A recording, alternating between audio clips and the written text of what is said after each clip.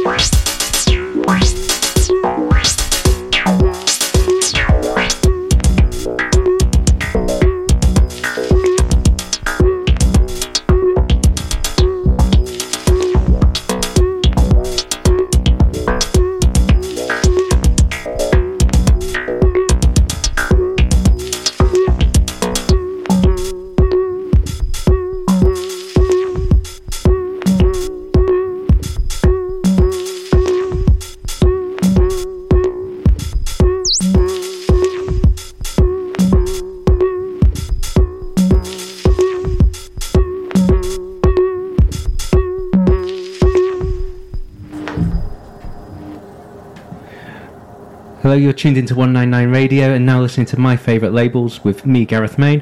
This is the show where every other week I bring along someone from, I want to say something other than My Favourite Labels, but it's really impossible given that's the name of the show. This week I'm joined by Chloe from Alien Jams, a wonderful techno label in London.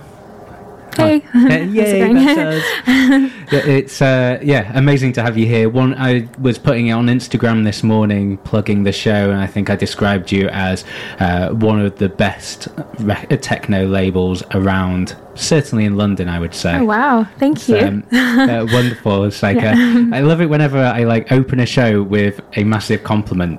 But because the person, and then then I have to live up to it. So well, the person opposite just has a big smile at me every single time, and there's I don't know how to respond to that. Maybe everyone's so modest and nice.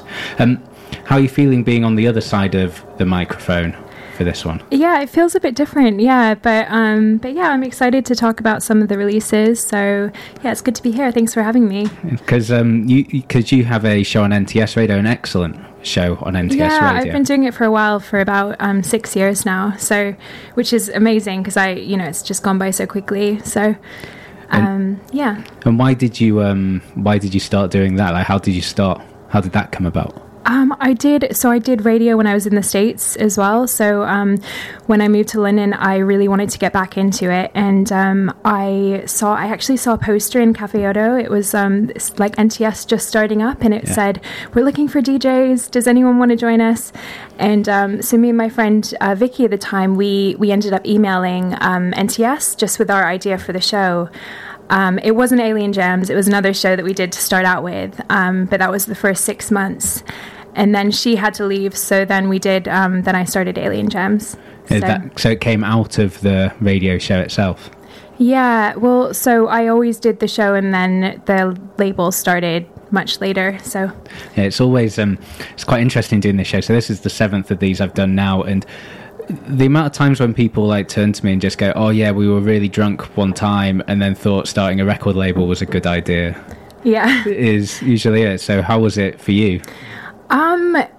It was kind of a natural progression because I did the radio show, and from the start I didn't really expect to do anything else from the show. I just wanted to go in. I was doing it weekly at that time, and then I remember Femi asking me, who runs NTS, he was asking me, would you ever consider doing events or anything else? And I was like, no, I wouldn't do that. No, just the show is good. And and then my friend Richard, who does Kit Records, which was before me, he started a label, and if he could do it, anyone can. Yeah. I kind of, just because I saw him do it, I thought, oh, this is kind of interesting, maybe.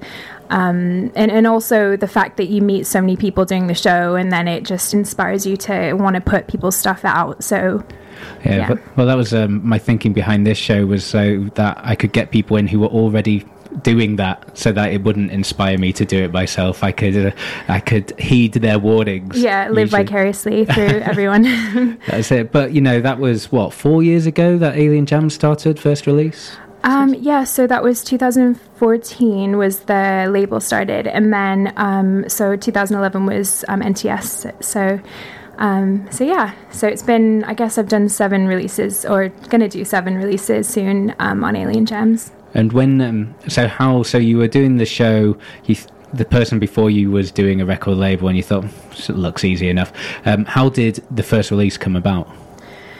It was which is the first release, and so it's this guy Edmonds Davies, who's actually a friend now, and at the time he did a release on Exotic Pylon, which I just thought was amazing, and I thought, I have to get in touch with him and see, I kind of just I guess I just said, let's do something, and then I kind of got him to send over some tracks, and we just went through loads and loads of tracks and came up with this release, the first release. So okay, shall we give it a listen? Yeah, let's give it a listen.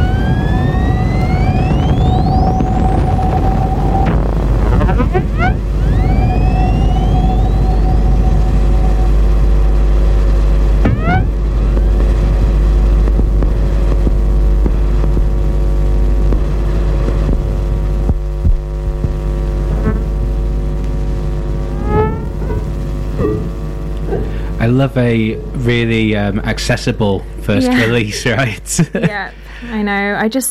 It's funny with this one, I really just went all out with the first one. I did a full LP, full artwork and everything, which is great. But I think at the time it was a little bit ambitious, but I'm glad I did it. But it's interesting looking back to think of what you might have done. So what prompted the great ambition did you have in your head, like, this is what a record should look like and here's what I would want to put out? So I think so. I think it's just experience. As you go along, you just maybe get experience, and then maybe there is something nice about that innocence in a way, like not knowing exactly how it's gonna, if it's gonna sell or if it's gonna, like, what's gonna happen if you invest loads of money into something that's, it's just experience, isn't it? Well, I think so, but there's, that naivety, I think, was the word that you used, wasn't it? I think that naivety is amazing, right? Because then you obviously buy and collect records and know what you like, and then you think, okay, so I'm going to run this record label, I've got this piece of music from this artist that I really admire, they've released stuff before, I'm going to just put it out in the format that I would want to buy it in. And I think yeah, totally. And I think actually when you do take those risks, it does pay off sometimes, because it is kind of rare that the record labels do take, there are some great labels that do take risks, but it is, when you invest a lot of money, you kind of want to know that it's going to do okay. But and how did it work out for you, that first one? Yeah, it was great. I mean, I still have a lot of copies, but got a wardrobe full of them. Yeah, but no, I mean, I did sell a fair few of them as well. So, and it was really great working with for this one. He's a super interesting character who I got to know more after the release. And he actually is a really talented poet, and he's writing a novel at the moment. He's just finished a novel. So, his writing is really good. You go put that out. No, he already has his publisher already set. So, yeah, I don't think we'll expand yet. Yeah, I mean, you say like you went all out for the first one, but the records that you release now still have an aesthetic, right? They're not like cheaply produced. They're not like I think there is I guess some labels, if you're going to do maybe like a Dance 12, then maybe you won't have the full sleeve artwork, and that's something that I have thought about, and there are a couple of releases that I've done that haven't been full sleeve artwork. But I think even though it kind of is a lot of like a bit more money to put into it, and you don't really like financially, doesn't really make sense. It's kind of nice just to keep that's like the fun part, is the artwork, I think. Yeah, well, you're not in it for the money, right? It's not like a business, but yeah. And is that why? Because one thing about Alien Jams is your releases are quite few and far between, really. Is that raising money for the next one, or does each one pay for itself almost? It just depends. Like, I've had ones that have sold out, so that's been really great. But then I've had some that I've lost money on. So, and I guess it's kind of obvious that record labels aren't really like, if you want to make money, they're not like the thing to do necessarily. But I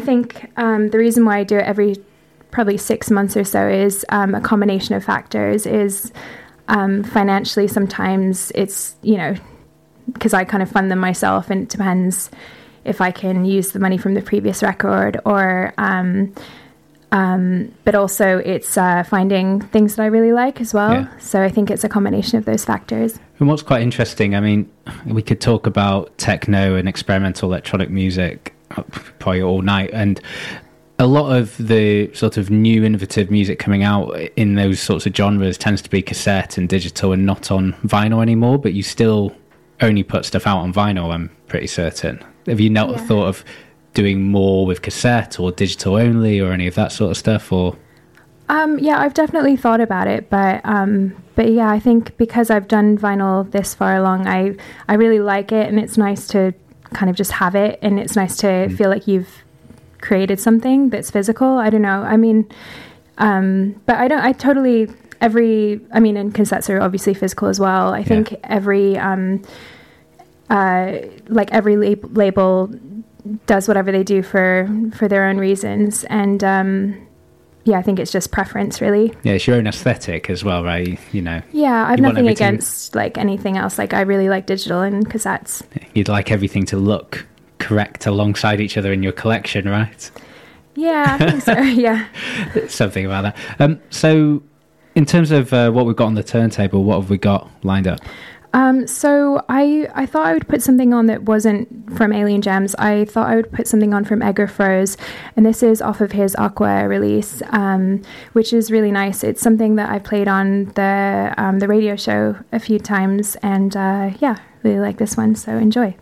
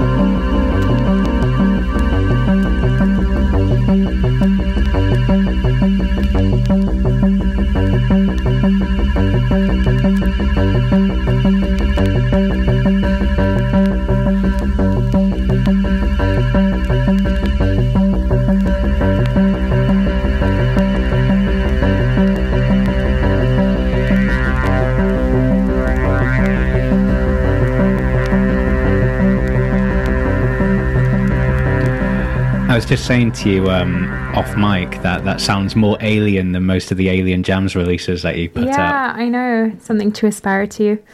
But yeah, no, I was saying that's the goal. That's what you're looking. That's what you're looking for one day. No, I guess that's more maybe something that I would play on the radio show more.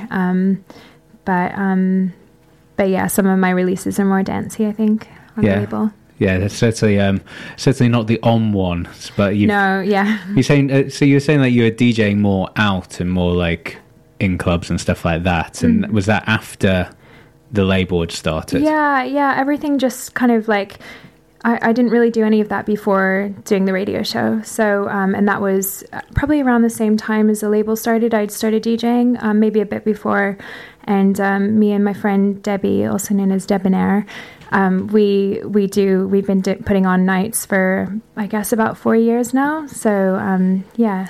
And does that must have changed the idea of like what you're putting out on the label as well? It's so I mean, correct me if I'm putting words in your mouth, but when you started the label, it kind of sounded like you found artists that you really liked and then messaged them saying, "Can I put out some of your music? Or are you doing any more music?"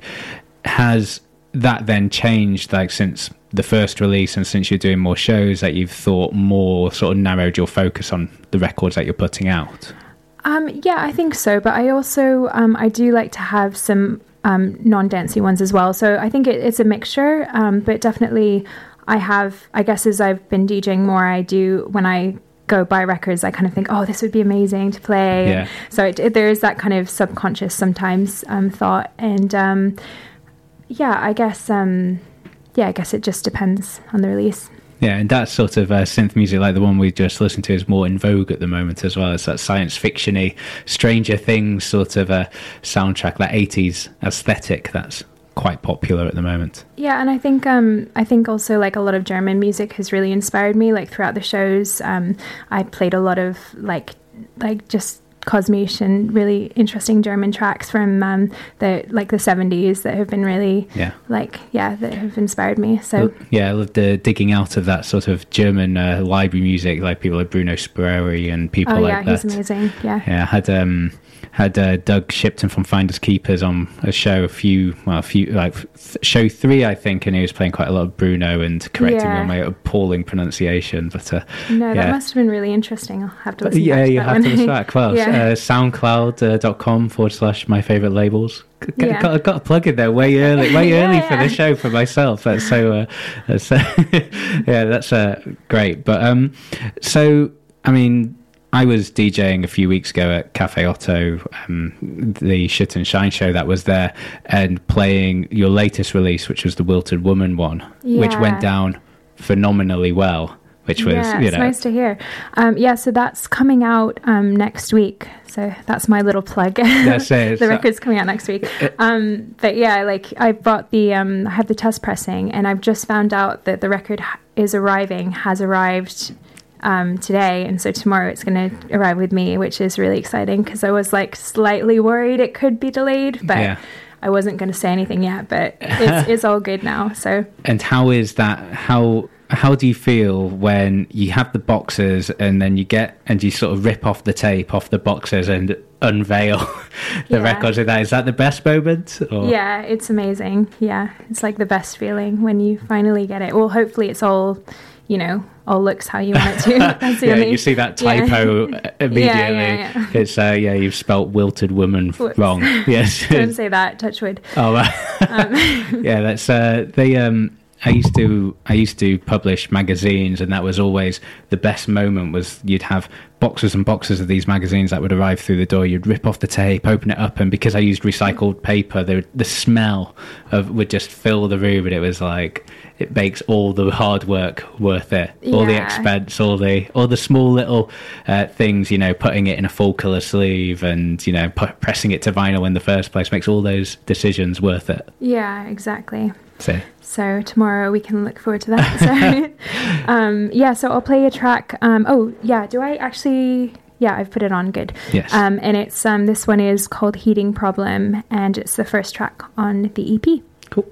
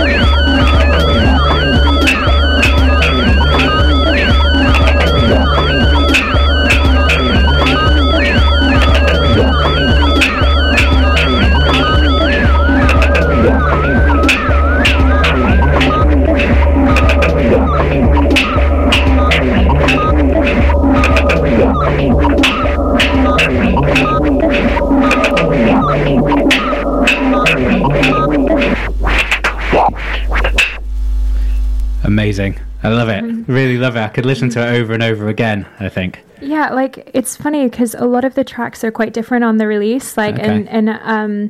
yeah, I'm really excited about it. Like, I'm really looking forward to putting it out. And Lizzie, Wilted Woman, I actually met her when I played a gig in London earlier this year. And I'll have to thank George from Purely Physical. He runs a great label, Purely Physical, and he put us both on.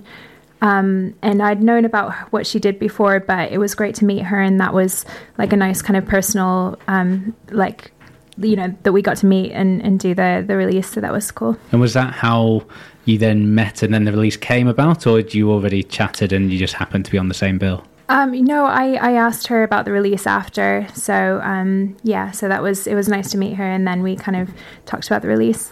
So I didn't know anything about Wilted Woman at all, and she's not someone who has a huge online presence. And as a modern journalist, the only research I can do is Facebook and SoundCloud and Bandcamp, right? So, it's how did you come across her in the first place?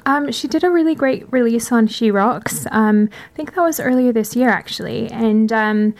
She plays a lot in Berlin. She's based in Berlin, and she does a Berlin community radio show, I think. I believe she still does that.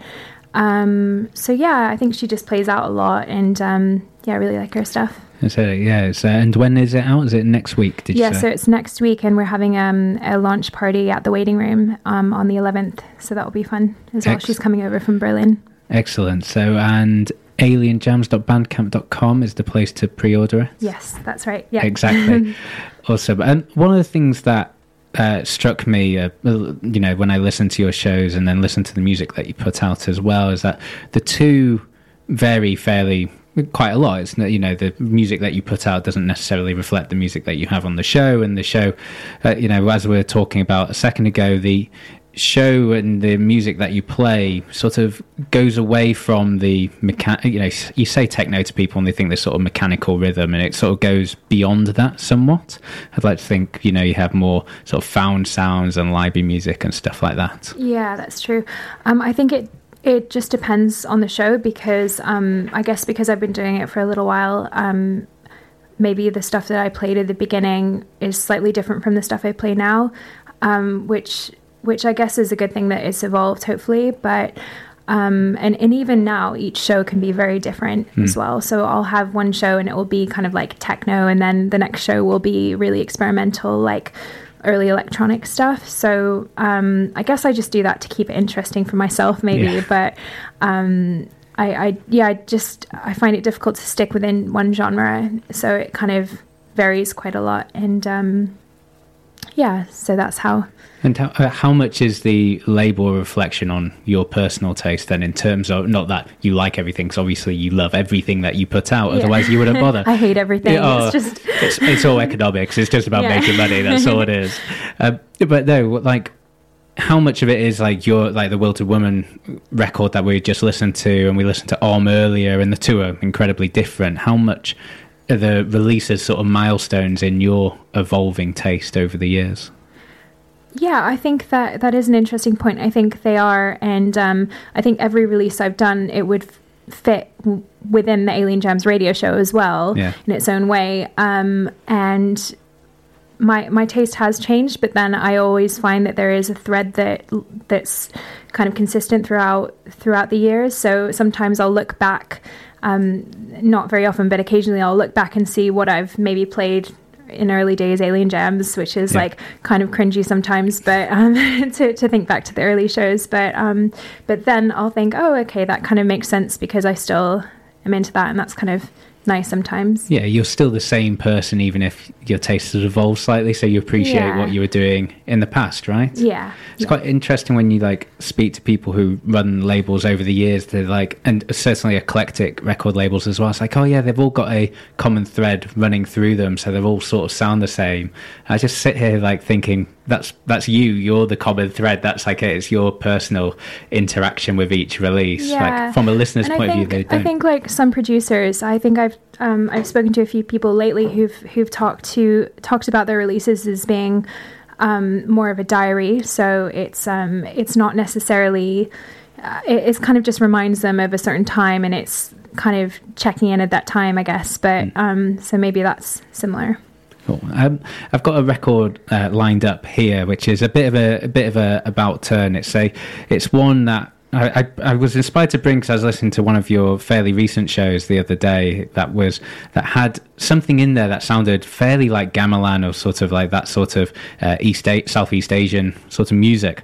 And I got this release that came through Acaphon, came out last week, I think, which has a title which I'm going to have to turn away and look and see how it is. But it's called The Gamelan of the Walking Warriors, Gamelan Belegajur, and the music of the Nagaban funerary rituals of Bali. I think I did not a bad job there. And what this is, it's a field recordings record of funeral processions and funeral ceremonies in Bali, which are It's quite banging. So wow, that sounds amazing. Well, but I wouldn't expect it to be kind of, we'll see how it sounds. yeah, we'll expect it to be good, but we'll wait and see, right? I would expect it to be amazing. Okay. So. This track's called Semut Megarang.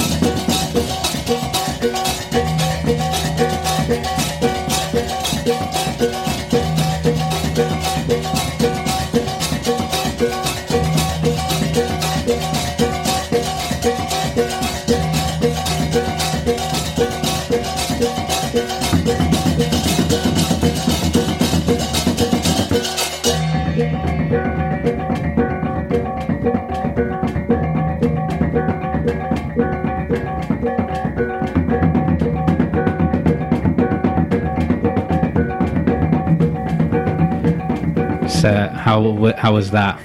That was really great. It lived up to the expectations. Did it? I built it up with my appalling pronunciation or mispronunciation of stuff. But yeah, that's the Gamelan of the Walking Warriors, a track called Semak Megarang, and I'm not even going to dare to say the album title again. That was a complete mess. It's released through Acaphon though, which is a French record label that I'd never heard of before. That one, but yeah, it's a fantastic record. It's like crazy. That's a gem. Yeah, it is. Yeah. I just love, I mean, we're talking a bit off mic about field recordings and stuff like that, and those found sounds, and they just seem to find their way into a lot of electronic. That's obviously an analog recording, but it finds its way into a lot of electronic music now, which I think is what keeps it interesting for me personally. Yeah, it adds like very interesting textures, I think, and yeah. And what is it about? So, I mean, your show and label are both like really experimental in terms of what they like, what they show. What is it about it? Like, how did you get into it in the first place, or like? I guess so. Yeah, I'm not sure actually. I think as far as radio goes, like what was a really important time for me was when I lived in the States, and I did a radio show on the college radio station, which was KUGS FM, and shout out, yeah. And it's something that I didn't think that I would get involved in, but a lot of my friends were doing it. And one of my best friends, she was doing her show, and she kind of, I think she convinced me to try it out. And it was this whole process where you had to kind of, you did this, you had to be a newsreader to start out with, and then you had to progress, and they were really serious about it, which is great. But it was kind of intense looking back, but yeah, you had to do all these kind of steps to get on the radio. That's so crazy. Like, so to get on the radio first, you had to be a newsreader before you could eventually progress to being a presenter. Yeah. And when you were doing a show it was Seattle, right? Yeah, it was north of Seattle in a town called Bellingham. Okay, so yeah, where I live in London, right? Bellingham down in southeast London, bizarrely. Oh, really? Yeah, I know. Who knew there was... had this weird conversation the other other day. I think I've seen a bus that said Bellingham on it, and that makes total sense now. That's possible. Catford Bus Garage, shout out. But, yeah, completely lost now. But, yeah, so were you into, like, experimental electronic music then? Yeah, so I got into it then. Because they actually had a music library there. So as I was starting to do my show, I was exploring the library that they had at the studio, which was they had a whole vinyl section, which was amazing. And nobody really was interested in vinyl. Well, they were interested in vinyl, but not as many people at the radio station, I guess. And I think this was probably like early 2000s, maybe. Yeah, so about 15 years ago, sort of? Yeah. So, or maybe like mid 2000s. Can't really remember, but yeah. So that was a really good education because I just explored lots of different music that was at the station, and just spend hours going through everything. And then I did kind of like this post-punk electronic show out there, I played a lot of British music, which is kind of funny now living here. Yeah. And I just remember because my family's British and I was born in London. And I remember when I came back here, I was so interested in like what was happening in England and just trying to figure out like what's going on and trying to bring those tracks over to my show in the States. And so yeah, that kind of got me into exploring different sounds. And when I started doing NTS, I focused on electronic music just to make it a little bit more narrow, so not to have it like super broad. And when I did that, I just kind of like tried to listen to as much like, I don't know, just as much stuff that I could, and especially early electronic stuff, just to kind of get a sense of the history. So yeah. Cool. And so what encouraged you or inspired you to come over to the UK? Was it your parents, or was it just something you wanted to do, or? Yeah, I mean, I think one of the main reasons was that I went to visit my cousin for a while, and I had some time just to explore the city by myself, and I found myself in Brick Lane, and it was like a Sunday, and it was probably 10 years ago or something, and it was, I guess it's changed quite a bit, but it was like, I just remember that feeling of like, oh my God, this is amazing, like, you know, just like so many people, and I don't know, there was like a really good energy, and that's when I wanted to move, just by experiencing that, I think. Yeah, it's weird. Well, I mean, Seattle obviously has like an amazing sort of music culture and history and heritage anyway as well, but you know, London is a special place, I guess. I mean, I love Seattle, and I think when I lived in Bellingham, when I finished university, everyone kind of moved down to Seattle, which is like still a really great place to visit because there's so much going on there, and but I think because everyone was moving down to Seattle, I felt like I wanted a bit of a change. So I thought I would try out London. So. Yeah, and if you can live here, you know, with residency, presumably, then it's, even easier, right? Yeah, exactly, yeah. And we've got the best electronic music, too, which, you know, is fine. So after you then released Designer Wave, right? Yeah, yep. So I have a Designer Wave track lined up now. All right, shall we play that and then chat about it after? Yeah, that sounds good, yeah. Cool.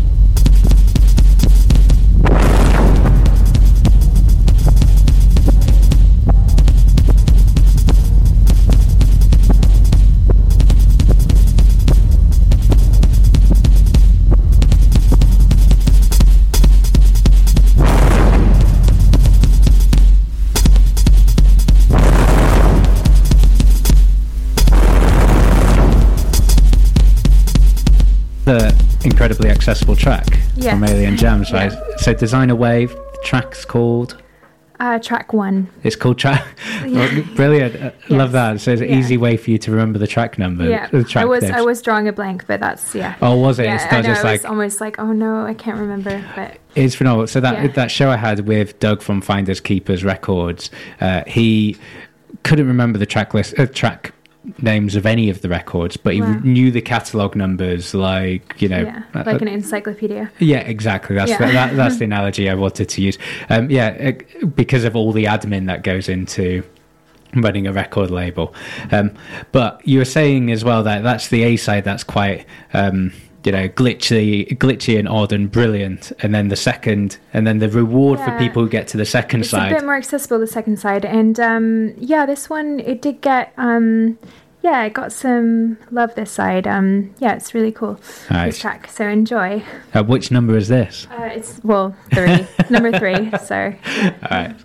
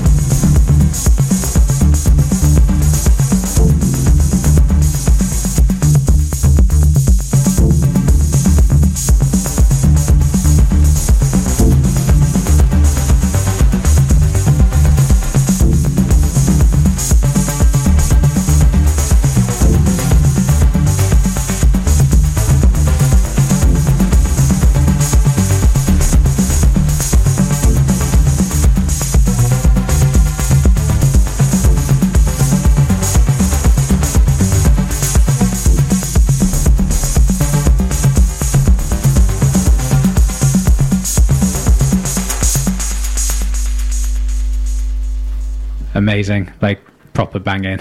Yeah, it's quite different from the A side. Yeah, and that was the second release that you put out, so That was incredibly different to as well. Yeah, very different. So yeah, so when was that the jump from putting out a record that you just really loved to putting out one that would work on the dance floor?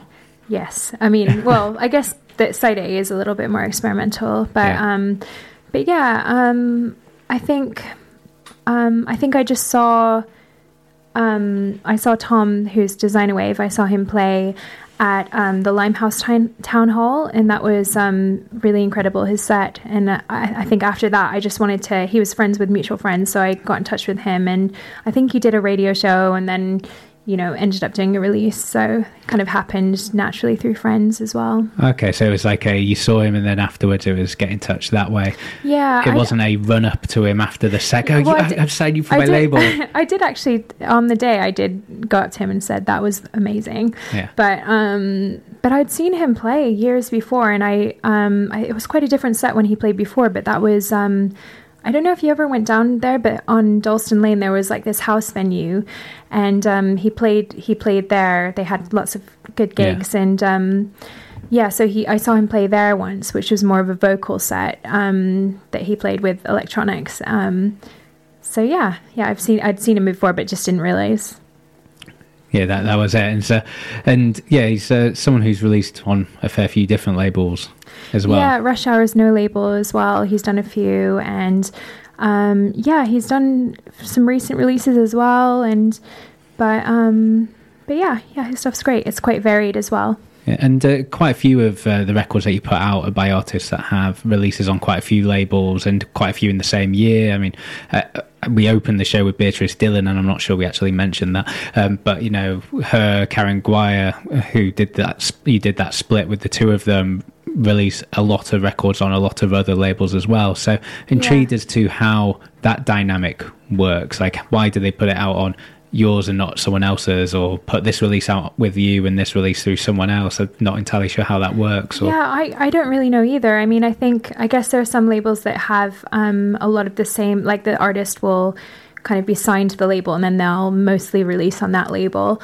Whereas I mean, it would be great to have the same artist release again at some point, maybe. But I've had very different artists as well. So I think it just depends. And I didn't, because everything's planned so in advance with records, like you don't actually always know like what release is going to come out when, like alongside your release, you don't really know what else they're doing sometimes, and how it plans out with like delays with the pressing plants, and so it's always, it can be a bit of a surprise even if you try to plan. So before I didn't really know how many releases like Karen and Beatrice were doing, but I just loved both of their work and thought they would be great together to do a release, even though they're very different. I mean, like I said, it's the first release of yours that I heard was that Beatrice Dillon, Karen Guire one. I'd heard of Beatrice Dillon before. She's also got a show on NTS, hasn't she? And heard of some of her stuff elsewhere, but I hadn't heard Karen Guire at all. And she's just released an amazing new record as well, a double record on Don't Be Afraid. Yeah, it was. Which is phenomenal. It's just quite interesting when, I used this Shit and Shine example again as someone who has released about 4 records this year on 4 different labels. And I'm just, as someone who doesn't run a label, I'm interested into how those things work together. Like if you have any visibility at all on that, or if it's just you and a artist working on one release in a silo, but that artist working on another one somewhere else. Yeah, I mean... I think it's something that is individual to the artist. Yeah. I kind of just get in touch with people, and then if they want to do something, that's great. And then, but yeah, like I said, sometimes they'll have made the music a year before, maybe even many years before, and then suddenly these releases just happen to line up. Or they might just decide, I want to have a really productive year and just put out loads and like tour loads and just really push it. And, so I'm not really sure. I guess it's because I don't really come from that side, but yeah. What I love about your label and how you talk about it is like you're an uber fan almost, in terms of just like, I just love this artist, I want to release their music? Yeah, I think, I think it's like you have to, if you're going to invest so much time and energy into it, I guess you have to be really passionate about it. But I think, but just by doing the show as well, it's that thing of like having a guest on the show and then wanting to like follow through and maybe do a release, or just kind of build a community around the radio show and NTS and your friends who do music. So yeah, and RKSS, which is certainly the second release I heard of yours. It must have been the one after Beatrice Dill and Karen Guire. Yeah, that was after.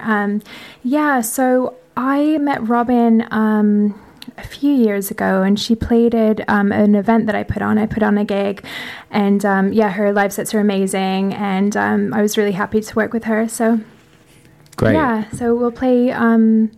Which track is this? I think it's called Wave. Yeah, it looks like we've got got Wave by RKSS from Cutoff. Was that the name of the EP? Yeah, that's the EP, yeah. Excellent.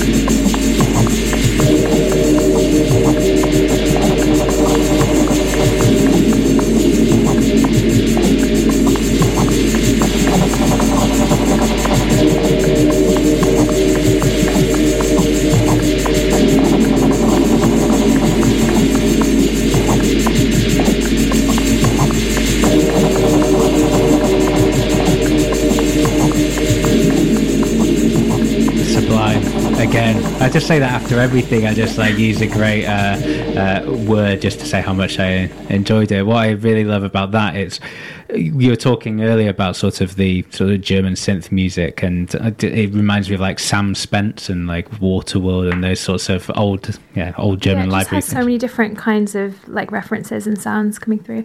Yeah, but it's not someone I know anything about either. Yeah, that track is my favourite of the record. And where's she from, RKSS? She's from I think she's British, but then lived in Berlin. I'm not actually so totally always sure. the way. It's always grew up in Britain. I'm probably moved to totally Berlin. wrong, actually. So yeah. Well, it's weird. Like we talked a bit about cassettes and digital, and sort of quite a lot of experimental, like techno, that sort of electronic music.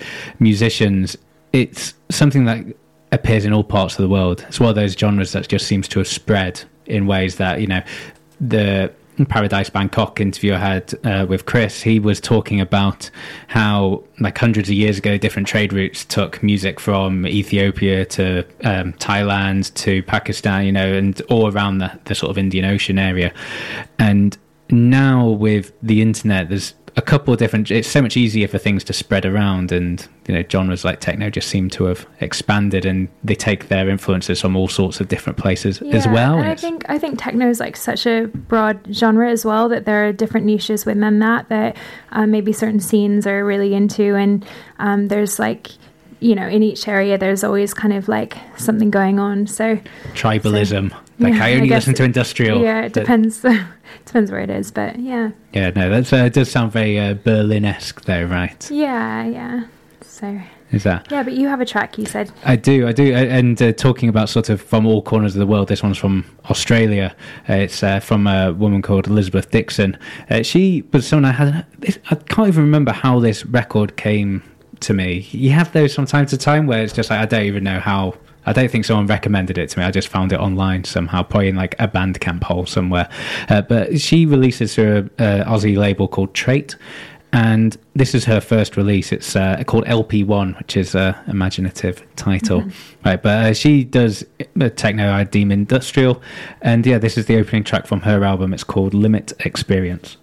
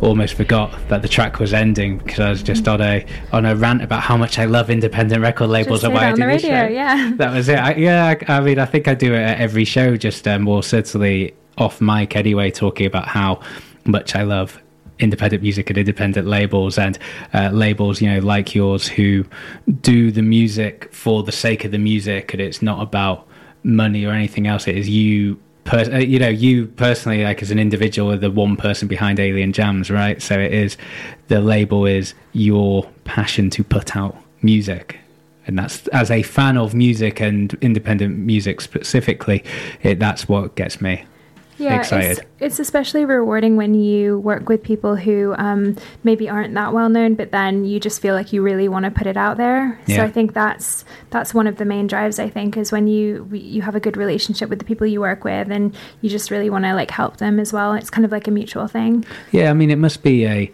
for your perspective, it's almost a fan artist relationship in a lot of ways, just that you are going one step beyond and putting people's art out in a way that they would like it released into the world, right? It's it takes a... I think it's also like a collaborative thing, I think, because definitely, for sure, but I think also it's working together. So I really like going back and forth and discussing artwork, and then it is a little bit tricky sometimes when it's more collaborative because you might have disagreements, you might have different aesthetics, but it's nice because you feel like it's like a joint effort. So it's not just you deciding the aesthetic and then doing it. So how much is it, a mix of the artist's art and the label's aesthetic, or, you want everything to work together as a whole, but like how do the two sort of compete's not the right word. How do they work together? I think like actually the artwork is fun, but it's like it is like the trickiest part sometimes, I think. Sometimes it's just going through different ideas, like, so, it depends on the artist. There'll sometimes be times where I've gone through, because I work with an artist to do the artwork for the sleeves, and different artists each time usually, and sometimes we'll go through like so many different versions and then finally decide on something that we both like. So it's always something that we're both happy with, but and then I'll have other artists who are like, cool with the first one. So it just depends on the release, I think. How particular a particular artist is. Yeah. And it's fair enough to be particular because it's like such an important thing for them, I think. So yeah, and it's their name first and foremost on the release, right? Yeah, it's them who are associated with it. And that's also why I like having different artists for each release as well, to make it individual. So where do you find the artists that do the cover art then? So sometimes it's through the musician. So, and then sometimes, it is through friends of mine who have done quite a few different, things for me in the past, be it, posters for gigs or, zines and things like that. So I've worked with them before. My friend Steven does a lot of artwork for me. And my friend Syra has been amazing. She's done, lots of stuff in the past.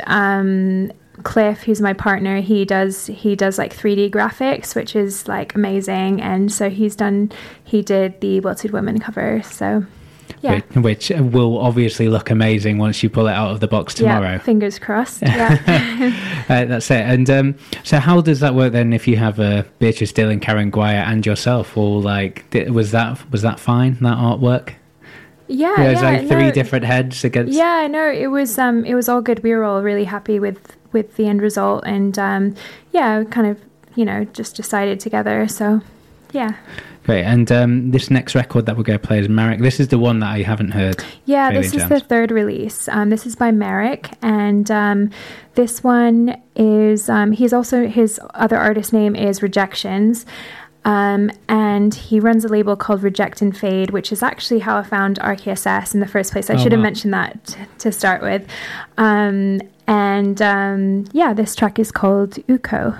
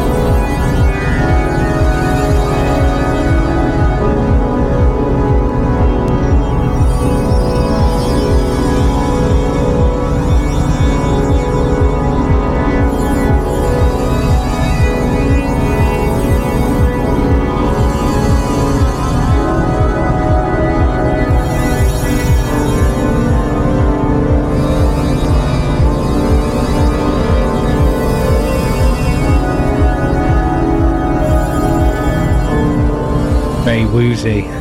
Yeah, not that track, but there's another track that my friend Steven did a video for, which is like amazing, which you should check out as well, which is like with this crazy like 3D animation. So okay, YouTube, just search for Merrick. I can't remember the name of the track. That's another one. Of course, it's you know, just to know what it sounds like, put it out. But Merrick and Alien Jams, presumably. Yeah.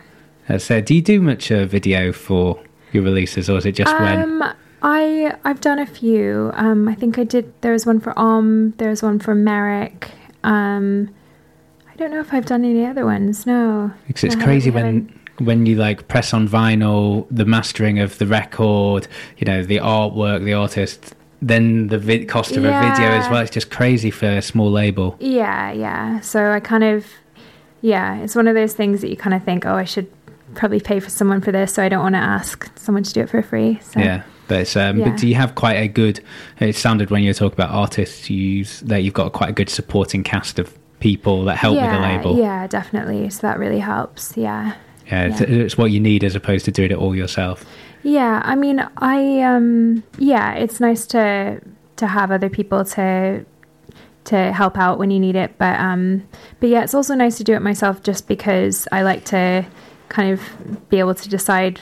I think it's sometimes easier in a way because then you don't have to run it through different people as well if you kind of decide by yourself, I guess. I don't know. Yeah, well, it's one of those things about delegating responsibility, but if you have a pure vision of what you want it to be, right? Yeah, I think if you found someone that you had the exact same like idea of what you wanted to do, it would be fine, but I haven't really found that person to help out with it, so I've just been doing it. So that was I think Trunk Records. I remember like Johnny Trunk, who runs the label, he started it off with a couple of other people and just got so frustrated by other people not doing the thing that they were meant to do. He was just like, you know what, I'll just do it all myself. And it just has to be the right situation. I think it works really well for some labels, but it just has to be, it's just different, isn't it, for each label? Yeah, and I mean, the different dynamics of people who come into this studio, you know, there's a few labels that are like yourself where it's one person's vision, etc.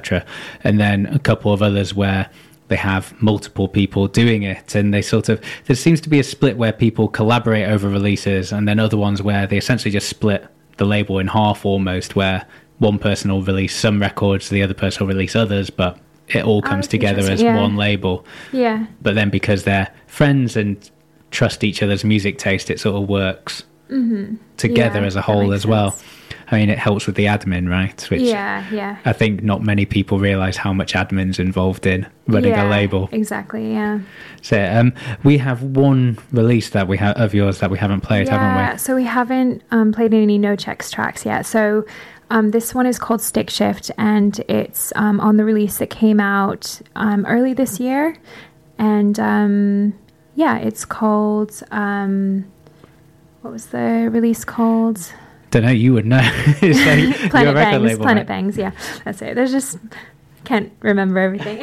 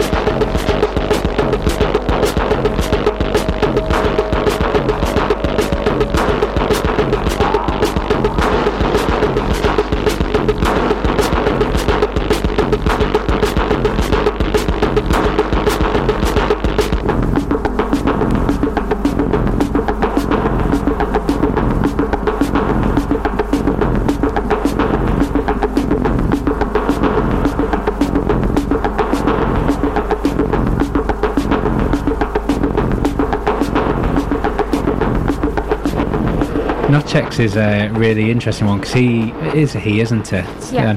He released on Type the year before. He did a really great release on Type, which is, I think I'd heard some others. He's done quite a few releases, so I'd heard some of his other releases, but also that Type release was I really liked. And he's one of those classic people where you don't really know why he's not bigger. Yeah, no. Not in size, but like in popularity, right? Yeah, no, he's amazing. He has like a very unique sound. I think, I mean, that track is great, but it didn't necessarily like show like everything that he can do, because it's just his work is amazing. So, yeah. And was that one of these ones again where you've listened to his stuff and it's just like, send an email out and be like, I really want to. Yeah, actually, I can't remember how he got in touch. I think it was on Twitter, like somehow there was some interaction, and then I think he might have sent me some stuff, and then I think I asked him, oh, would you ever consider releasing this? And that's sort of how it started. So yeah, it's what's your hit rate like on emailing people that you really want to put out? How many people do I email? How many people go, yeah, definitely. I don't know. I mean, it's not, I think because I don't do releases that often, I don't ask people that often. And then I kind of already have an idea for a while. So it's, so I think, it's hard to kind of measure, but there are a lot of people who do send me demos, and I do feel like it's a shame, because it would be nice for it to get out there. And, I'm not able to put out that much stuff because I do vinyl, but those are just things. When you first decided I'm going to do a record label now, did you just email a load of people that you thought, I really want to put out their music? No, I just... I think you said that at the very top of the show that you were quite naive with it. It kind of sounds you're much more sensible than I would be. Yeah, I don't know. I mean, I guess it's it just... Yeah, I don't know. For some reason, I just contacted a couple of people, but no, it kind of... Get ahead of postage rate increases this year with Stamps.com. It's like your own personal post office. Sign up with promo code PROGRAM for a 4-week trial plus free postage and a free digital scale. No long-term commitments or contracts. That's Stamps.com, code PROGRAM. All works out, and you don't hear back from some people, that's fine, but and we're going to finish the show with something from the new Wilted Woman record. We played the lead track an hour ago. Now we're going to play something else. Yes, we're going to play another track, and this track is on SoundCloud as well, and it's called LKA, so it's a little bit different from the other one, but it's really good though. Cool, let's hear it.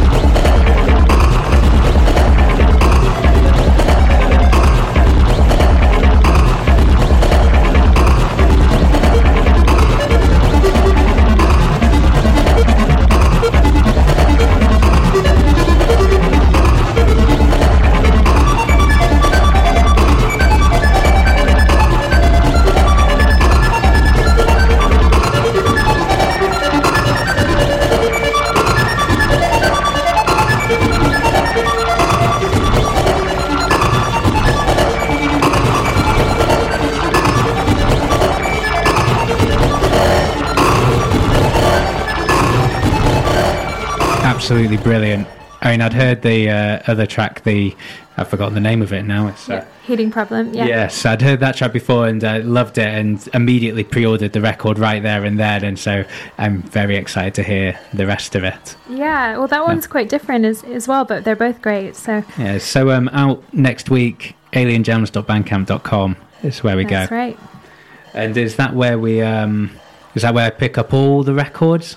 Are they all available? Or They're all available. Or, I guess a couple have sold out. So the Designer Wave and Karen Guare and Beatrice Dillon I think they're both sold out. But the other ones are on there. So wicked. Yeah. So, well, thanks so much for coming down and getting through the whole back catalogue of Alien Jams and sharing the story and everything else and being on the other side of the mic for once. Yeah, it was really nice. Like I think I was saying this before, but it's nice to just go through everything because you hear it so many times when you're putting out the release, but then you don't always.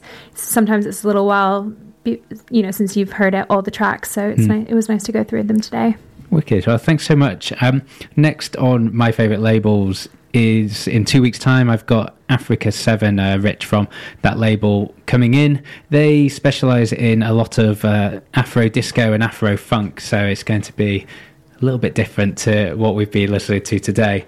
I'm going to close the show with something from them. It's a Cameroonian artist called Pasteur Lapi. This came on one of their early compilations, but it's called Naril Sekele Foye. There's going to be loads of mispronunciations with that show, isn't there? But yeah, thanks so much for listening, and I'll be back in 2 weeks.